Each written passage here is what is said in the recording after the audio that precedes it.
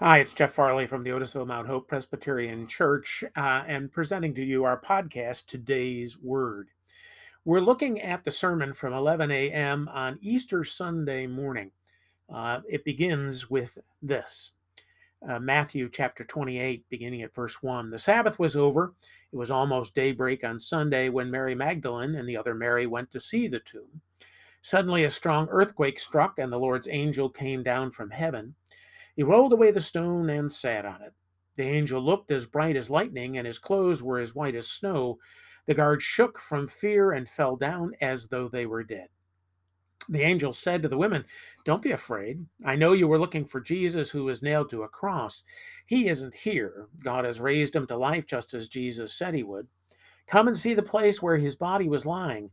Now hurry, tell his disciples that he has been raised to life and is on his way to Galilee. Go there and you will see him. That is what I came to tell you." The women were frightened and yet very happy as they hurried from the tomb and ran to tell his disciples. Suddenly Jesus met them and greeted them. They went near him, held on to his feet, and worshiped him. Then Jesus said, "Don't be afraid. Tell my followers to go to Galilee. They will see me there." So, when you meet someone for the first time, what is your go to greeting? Do you say hi, or is it a more formal hello? Sue and I like to mess with Noah, our grandson, so we have a million goodbyes for him, like "see you later, alligator," and "in a while, crocodile." And we found a bunch more: "Gotta go, buffalo," and "see ya soon, raccoon," and our new favorite, "toodaloo, kangaroo." But for greetings, at least so far, the best we have is "what's up, fire truck." Greetings are the way we introduce or reintroduce ourselves to folks we haven't seen in a while. It may have only been a few hours or a few days, so we throw out a "what's happening?"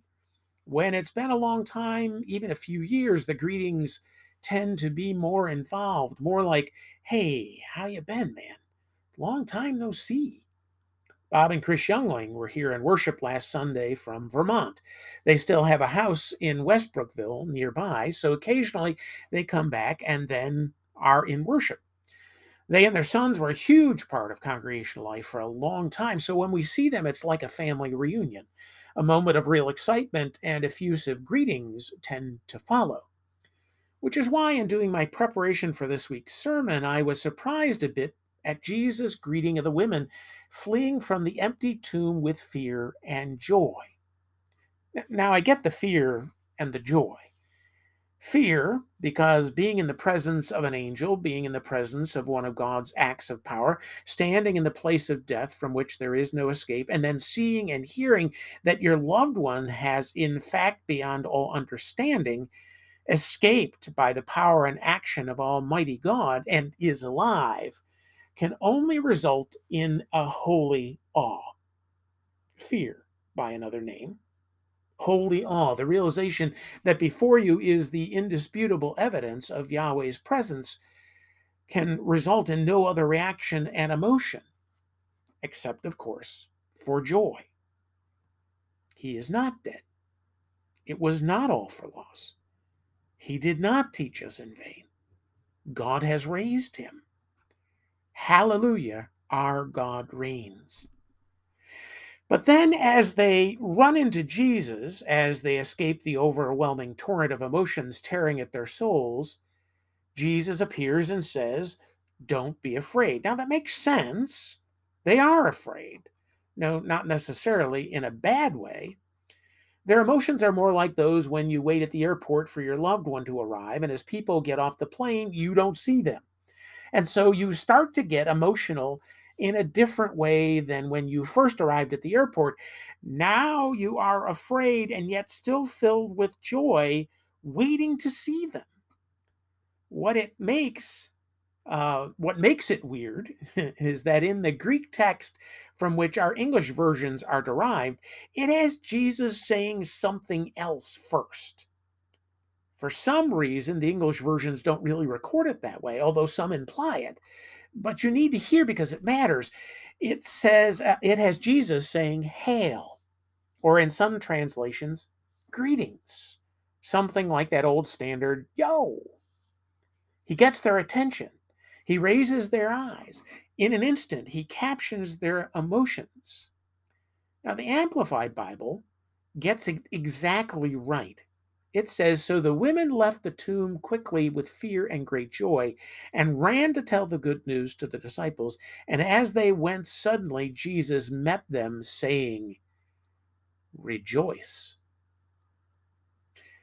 Now, that's exactly what they needed to hear. That's exactly what they needed to understand, and exactly what we need to hear. Not hail, not "he greeted them," but rejoice. Look and see what God has done. Can you understand now why they fell at his feet and clung to him and worshiped, as the miracle they had only heard about was now before them in flesh and blood? It takes my breath away just to think about it. Jesus was dead, but now is alive, alive forevermore. And I have the opportunity to fall at his feet and worship him just as those women did 2 millennia ago. Do you fear their holy awe and joy? If so, then join me, if you would, in following the King of Kings and Lord of Lords today, tomorrow, and forever. Amen. Thank you so much for joining us for our 11 o'clock sermon on Easter Sunday morning. If you have questions or thoughts, you can certainly contact us at otisvillepress@hvc.rr.com, or you can check out our website at otisvillepress.org. Thank you for joining us.